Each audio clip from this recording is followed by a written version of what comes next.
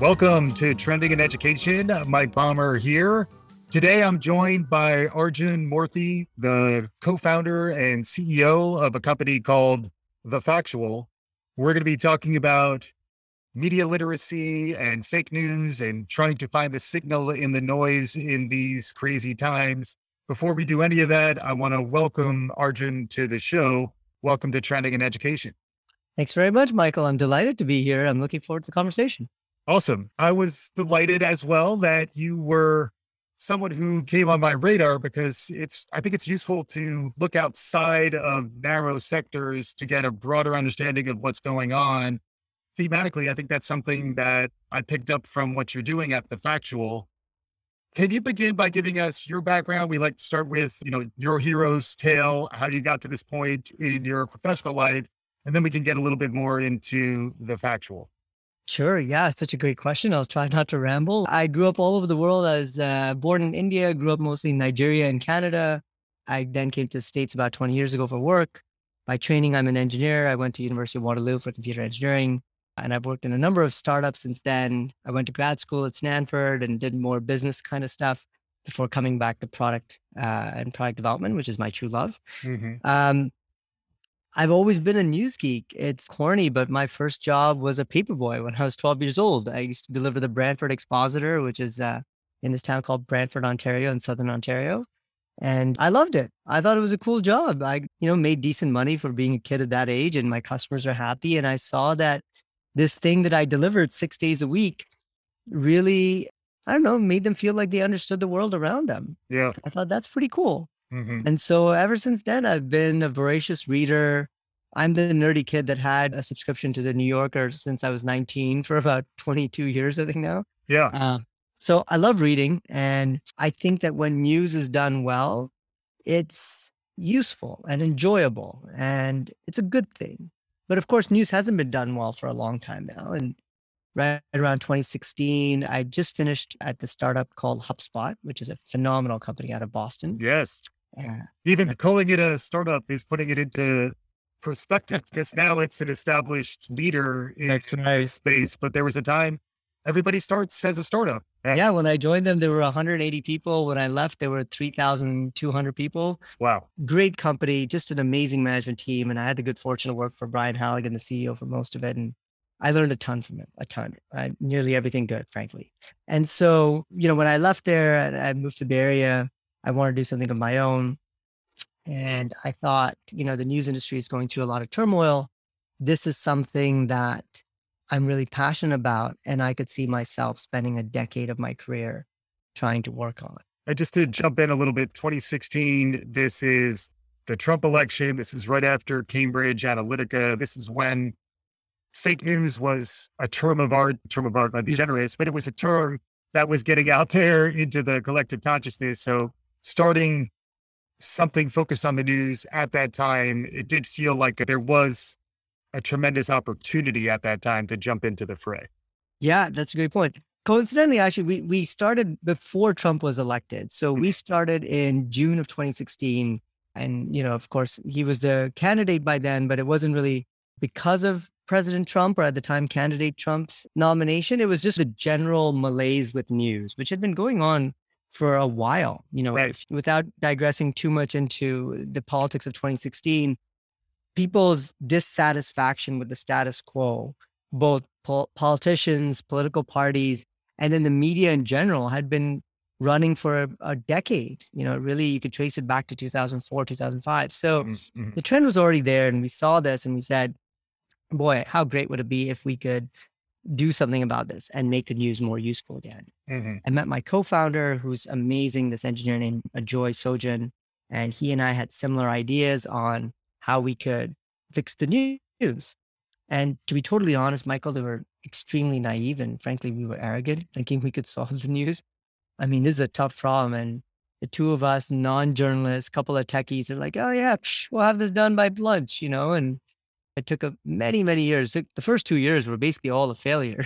Right. And then we started digging through the wreckage of various failures and talking to lots and lots of customers is when we understood what people really wanted from the news. And that sort of turned us onto the path of what is now The Factual. Yeah, this crisis of trust that we're in around concepts like fake news, like even that term wasn't really around until right around when you were founded. There was maybe a tipping point or a critical mass that had been achieved, and that's things haven't changed too terribly much in terms of the trust of these institutions. The critiques of the media certainly haven't gone away. What's it been like from 2016 until now in terms of the crisis that we're in? Yeah, how would you describe the problem state and how has it evolved from when you founded until now? Yeah. The problem that we zeroed in on was that of news bias. Fake news is the term that gets all the attention, and in large part because of its overuse during the Trump presidency.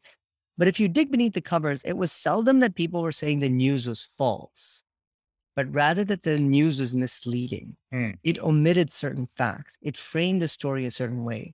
And so you had people say, oh, of course, Fox News would say that, or of course CNN would say that. Like, what were you expecting? mhm, So the lack of trust had more to do with the perceived bias of institutions, not that they were just outright printing falsehood.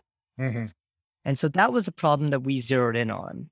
And that problem is still a big problem today. It is, in fact, actually getting worse and worse every year. And a big reason for that is that the media landscape has changed a lot in 30 years. Mhm. So back when I was delivering a newspaper on those doorsteps, most of us understood that there were, a handful of national level media outlets, the Times, the Journal, the Post, a few like that. And then there was some regional and local stuff, kind of understood the media landscape. You got a couple of newspapers on your doorstep, you skimmed it. Yeah, I got it. No problem. No biggie. Now, though, there are thousands of outlets Yeah. that are showing up in your news feed, and most of us read online. You don't recognize half of them. If you do recognize, or even if you do look at them, they all seem awfully biased and opinionated. It's really hard to make out, what is news, where does news end, where does editorial start? The whole Right. line has been blurred, etc. So the landscape has shifted a lot, and the big reason is because the internet has enabled this flourishing of news outlets to appear, digital only outlets predominantly. And as they flourished, because all of them largely are advertising based solutions, they are all competing for your attention, every one of them. Whereas before you had 3, 4, 5 people for your attention, you've got thousands. And in that marketplace, they all have to carve out some segment of the population as that's who we're going to focus on. Because I can't win everyone. Right. So I'm going to focus on this slice.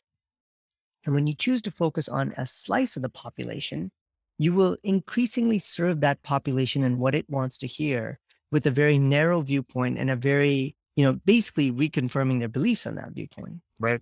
But for most of us who are not in any narrow niche, like, call it 20, 30% are in some narrow slice, most of us are just average folks just trying to get through the day and pay the bills and get the kids to school and back. Mm, When we look at this stuff, we're like, what? That's not what I mean, really? right. This is true?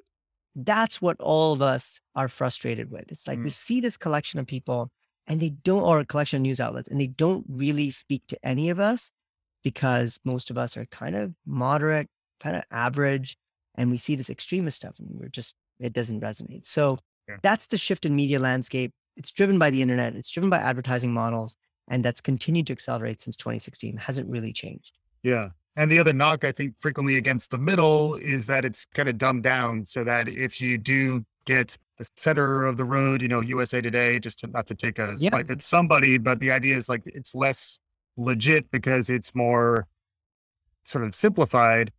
And then the idea, I guess, based on the factual is to create some way to confirm the reliability, the credibility, and to identify the level of bias that might be involved in the media that we're consuming.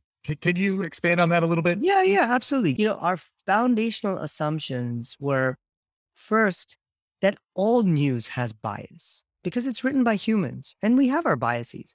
We grew up in a certain place. We have a frame of reference. We understand how the world works. We'll write stories with that assumption. So that's okay. It's fine that you have some bias. The solution then is don't treat any one article as gospel, as, oh, this has to be the truth, the whole truth and nothing but the truth. It's like, no, everyone's got a little bit of a framing. You need to read multiple viewpoints, and ideally multiple viewpoints across the political spectrum, so you can see how the story is framed in different angles for it. The second foundational assumption was that there is already great news in the world today. The problem with news isn't we need to write more news. It's we need to find the great news written by the great reporters who really, really know a topic well and have researched it well and present the complexity of the issue. We need to find those stories and leave behind the rubbish that we typically see.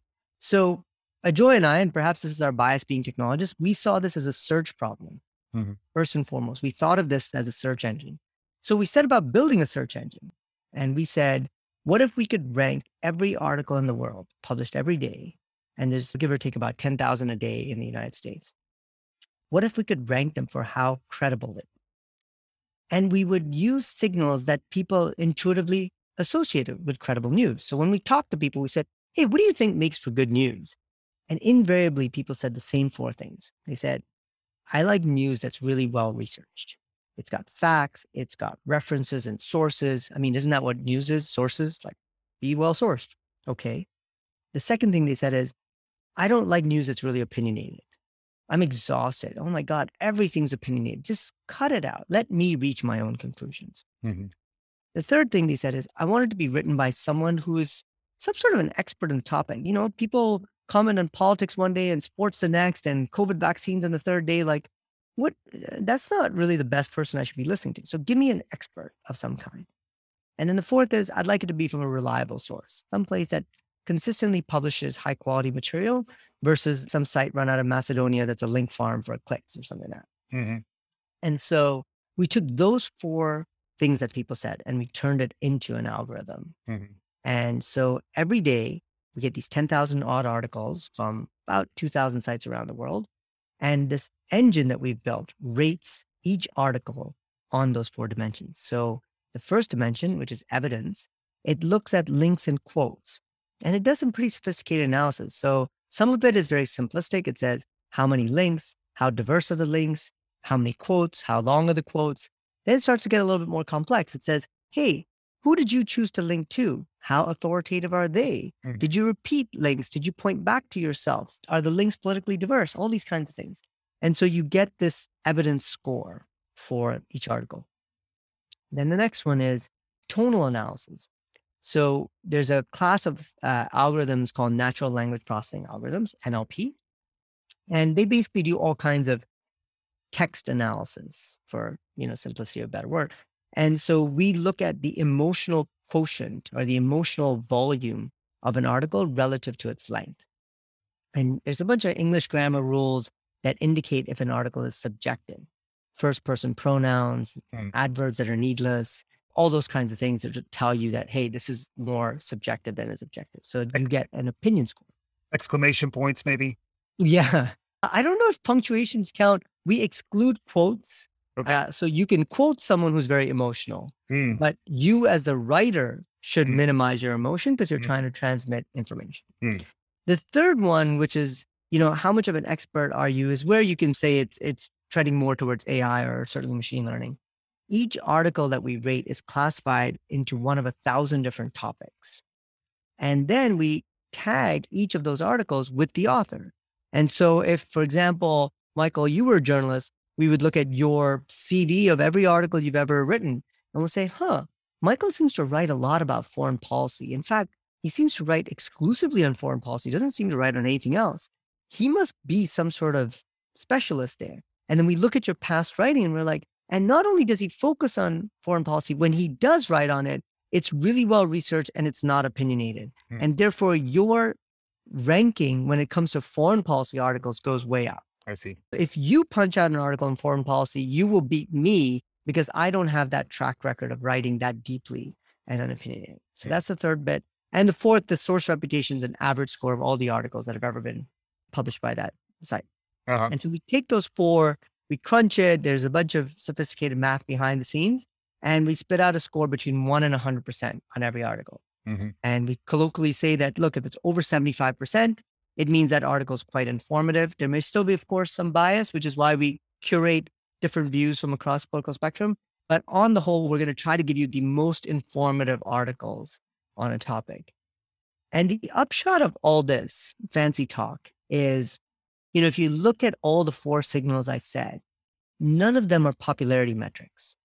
It doesn't matter how well an author is known. It doesn't matter how many likes or tweets or followers they have and how many backlinks they got, which is the main signal with Google is backlinks. And that's arguably a form of popularity as well. Mm-hmm. We eliminated all that and we said, no, we just care about these objective measures that a computer can count. And when we do that, it turns out that we can find amazing journalism in a wide range of sites. Often smaller sites can outrank the likes of the New York Times and the Wall Street Journal because they really focus on a topic and they go deep into it. Mm-hmm. So the upshot of all this is that people get exposed to a much wider range of sources. They can also find good journalism in places they might have given up on. Look, CNN, Fox, Breitbart, you name it. Because we rate on an article basis, you'll have good article ratings, you'll have bad article ratings. Sometimes the Times is great, sometimes not so much. Breitbart, which is one that most liberals would disdain, it's true, most of the time it doesn't score well. But yeah, sometimes actually it scores just fine. They do actually put out decent work. And so what it allows us to do is rather than very coarsely just discard places and be like, those sites are terrible. We're saying, just take a second. We might find some good stuff. It allows us to find common ground with people that read those and say, oh yeah, I did read that. Actually, I can understand, what the logic there is. I might disagree, but I can understand you a little better. That's what we're trying to do with this thing is help people see that it's way more complex than any headline could ever suggest. Every issue, you name it, I will guarantee the issue is complicated. There are no simple answers. And if you read these credible viewpoints across both spectrum, you start to appreciate the complexity of these stories. Yeah, just browsing quickly through the factual, the UI is very clean. You can see the product experience. You can pretty easily read this like any newspaper front page, with links into articles, but there's a quick, visual representation. Reminds me a little bit of Rotten Tomatoes, where you can see, the certified fresh stuff that's above 75 score on your ratings. What I found interesting while browsing around is that I couldn't resist looking at Elon Musk and Twitter to see how articles rated in that category, and very few were even hitting 75%.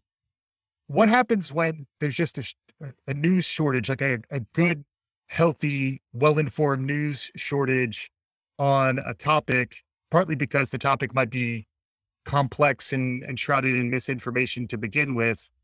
How do you address something like that? Yeah, read based on the grade is sort of our basic thesis, right? So if you go to the website, which is factual.news, you can click on any trending topic. You can click on Elon Musk. You'll see whatever 200, 300, 400 articles that might be there in the last 48 hours. And you can just sort by the grade and pick the highest grade. When there aren't a lot of highly rated articles, the thing that people should clue in on is like, hey, there's a lot of just mindless chatter on this topic. And when it comes to Elon Musk, that's actually very true. First of all, let's be clear. Elon Musk gets the clicks.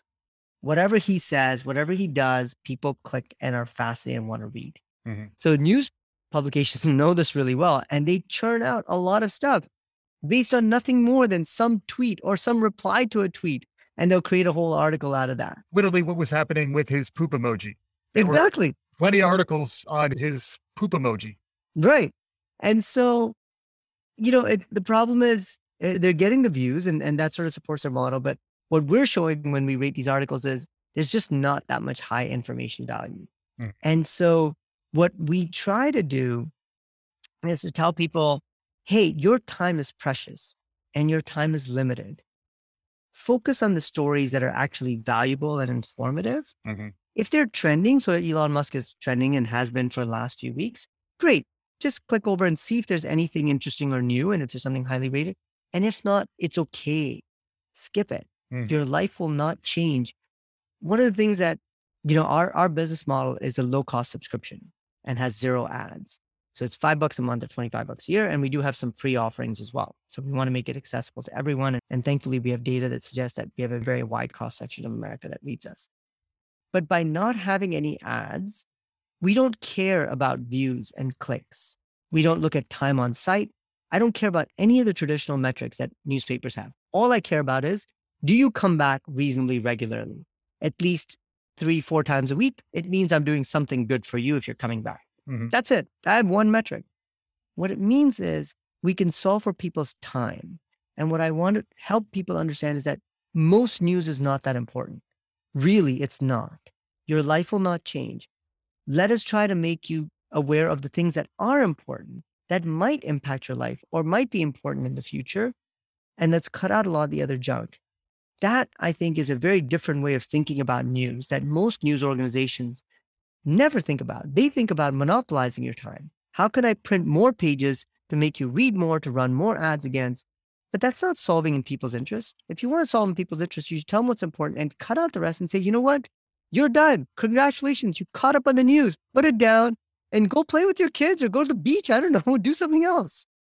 Absolutely. And then there's a couple interesting angles that I wanted to pursue with you. One is just the idea of media literacy and how you can teach people to use tools like the factual, but how you can also maybe help elevate folks' awareness of misinformation and the importance of finding good sources.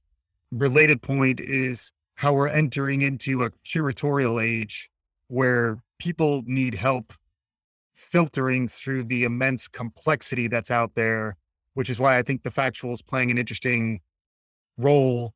It is perhaps from an engineering perspective, a search problem, but from a consumer perspective, it's an information overload That's right.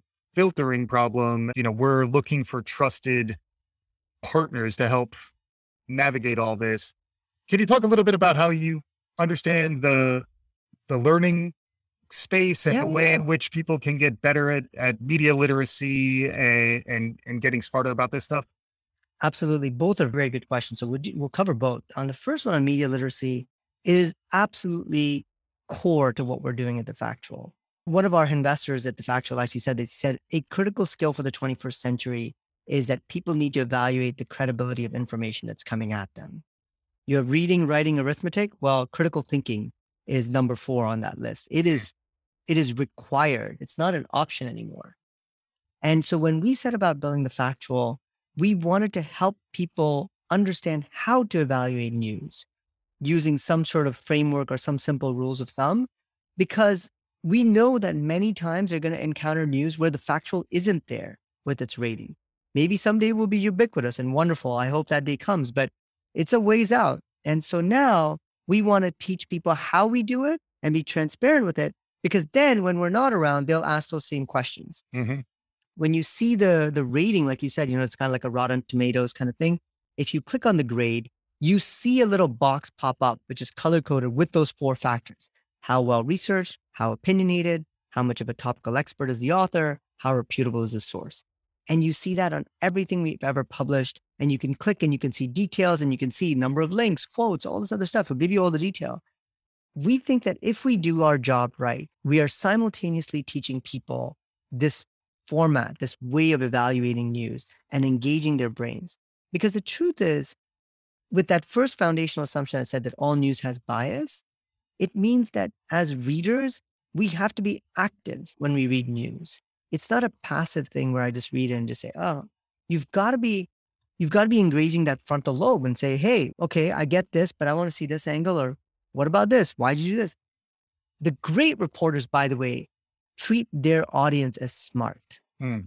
The great reporters give you the complexity, show you the angles. It's like, look, I know, for example, let's take, a subject that was huge for the last 2 years, COVID and vaccines or something like that. The great reporters showed the complexity.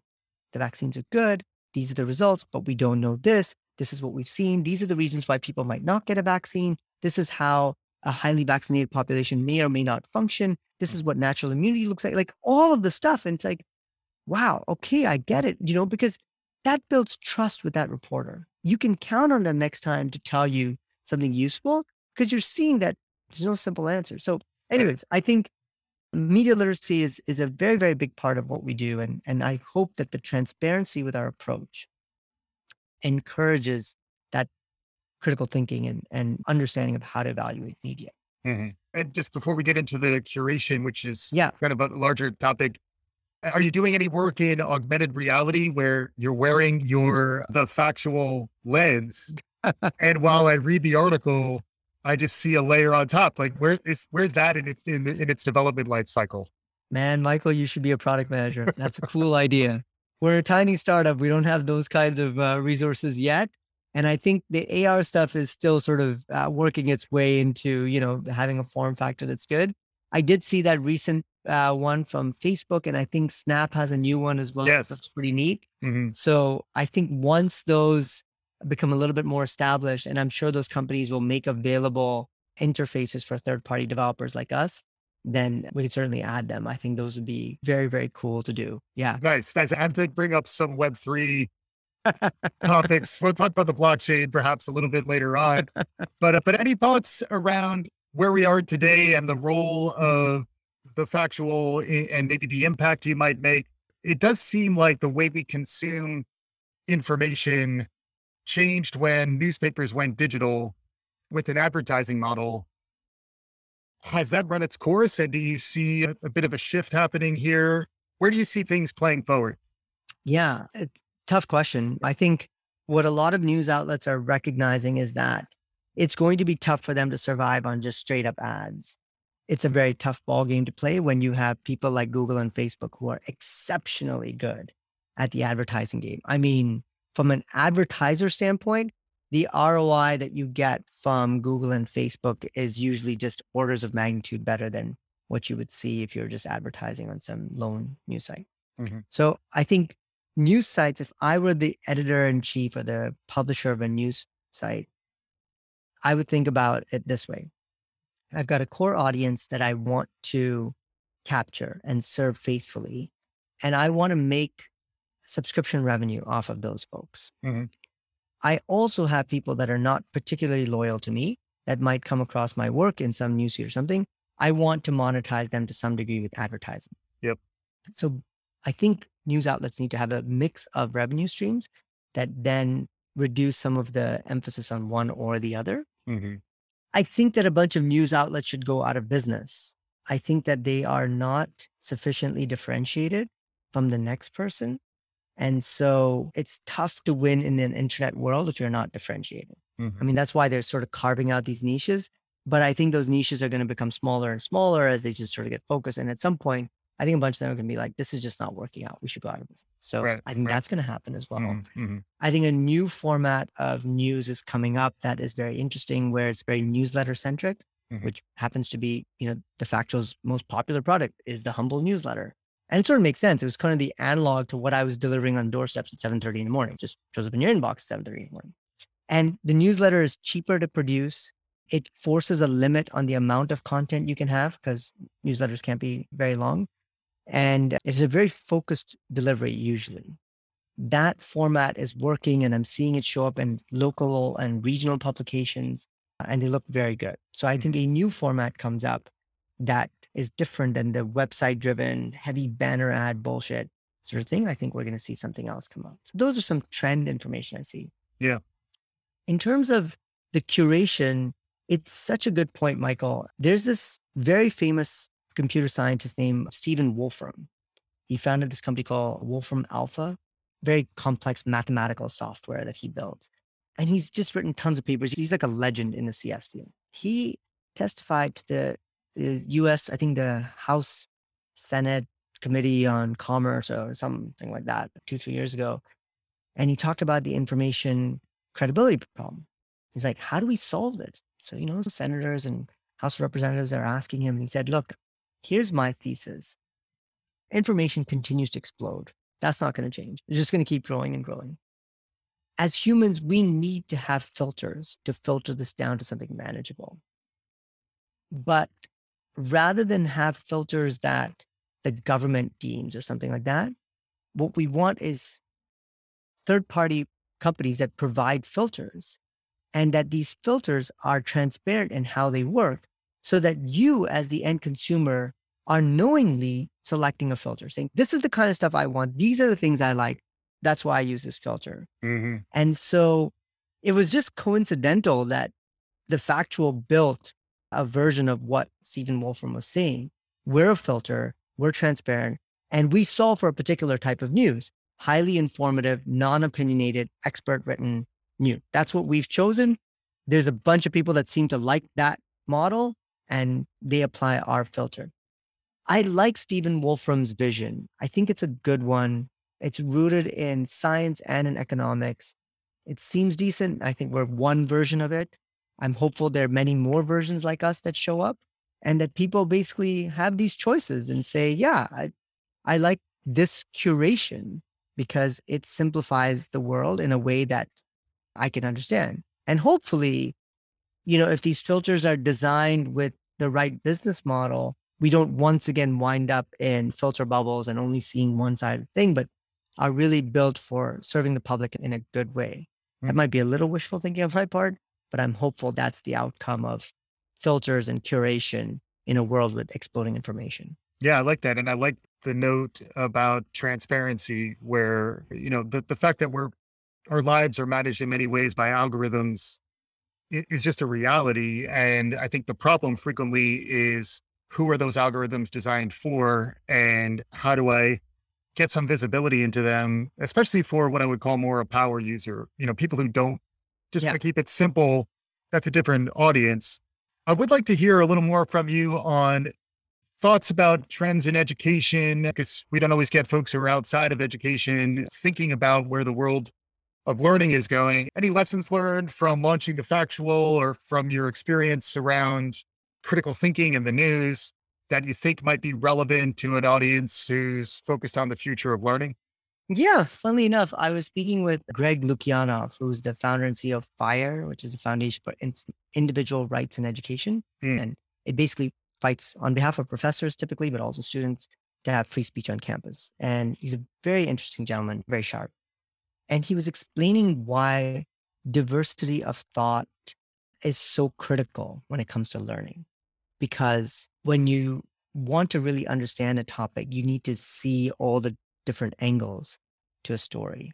And you want people with different ideas coming together. And some of those ideas may be hard to accept. Sometimes they might be distasteful, but you've got to win on the basis of facts and logic and reason rather than on censorship and shutting it down. And so I think this is a lesson that we've learned at The Factual as well. Of course, our whole thesis is that everything has bias. You've got to see different angles. One of the interesting things that we've done is we have a discussion forum where people get to talk about the news. It's very different than anything you'd have seen on Facebook or Twitter or stuff like that. For starters, it's anonymous, which allows people to speak freely and honestly. And then it also allows people to change their identity with each post, which means you're allowed to change your mind. No one's going to hold you to something you said 6 years ago saying, oh, well, you said that. Look at this. We also pose the discussions around a poll on a topic that's trending. So today's poll happens to be around Ukraine, and the city of Mariupol in eastern Ukraine has officially now become Russian territory. So the poll is, should Ukraine cede some territory in order to bring an end to the war? And so we pose questions in a non-leading way on thoughtful topics. We give people simple choices to vote, yes, no, unsure. And then they comment anonymously in a way that doesn't preserve history on why they think that way. And so what this atmosphere does is it allows people from a wide range of backgrounds to weigh in. And comments are rated, again, for quality rather than popularity, and look for quality signals, just like we look with articles, length and tone and sources and all that stuff. The upshot is you get really interesting and diverse viewpoints on a topic. And then whatever topic you might have thought, and take the most divisive ones like abortion in America, you will start to understand why people have different points of view. It is not the caricature that you typically see on news.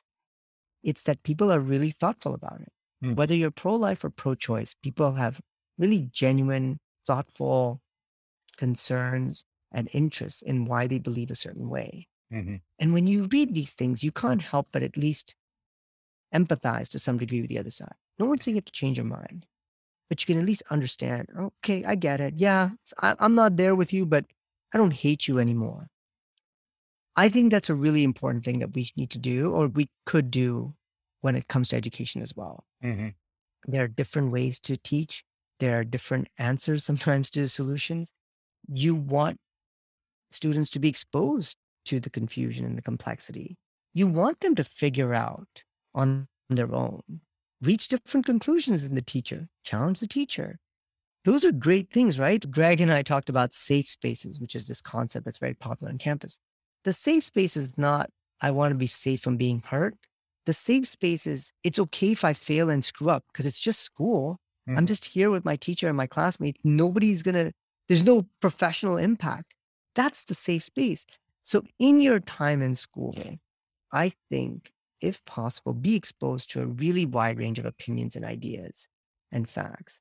See the complexity, embrace the uncertainty, appreciate other viewpoints, struggle, fail a little bit, try some things. It's okay. It doesn't work. No big deal. That's why we're in school. Then you come out much stronger. I think you come out much more empathetic to your fellow citizens. I think you make better decisions, whether you're in public policy or in the private sector. I think we just have a more humane society if we just understand that it's okay to have different viewpoints. Like that's how humans work. We all do have different ideas. That's normal.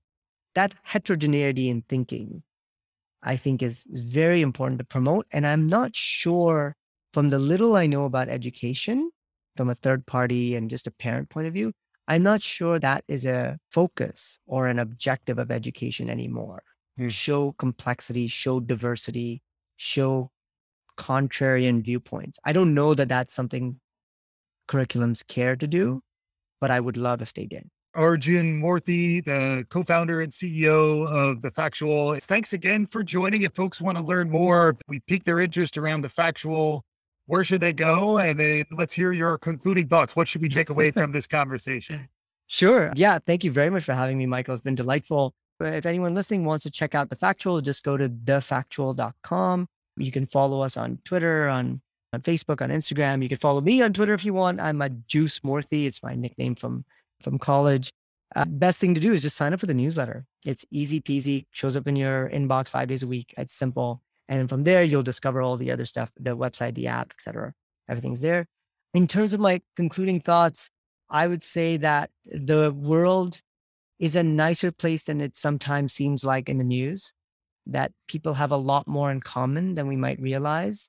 The business model of news and information incentivizes extremism and combativeness and divisiveness. But as a population, we aren't actually like that for the most part. It sort of amplifies the extremes, but most of us are kind of just in the middle, humdrum sort of people.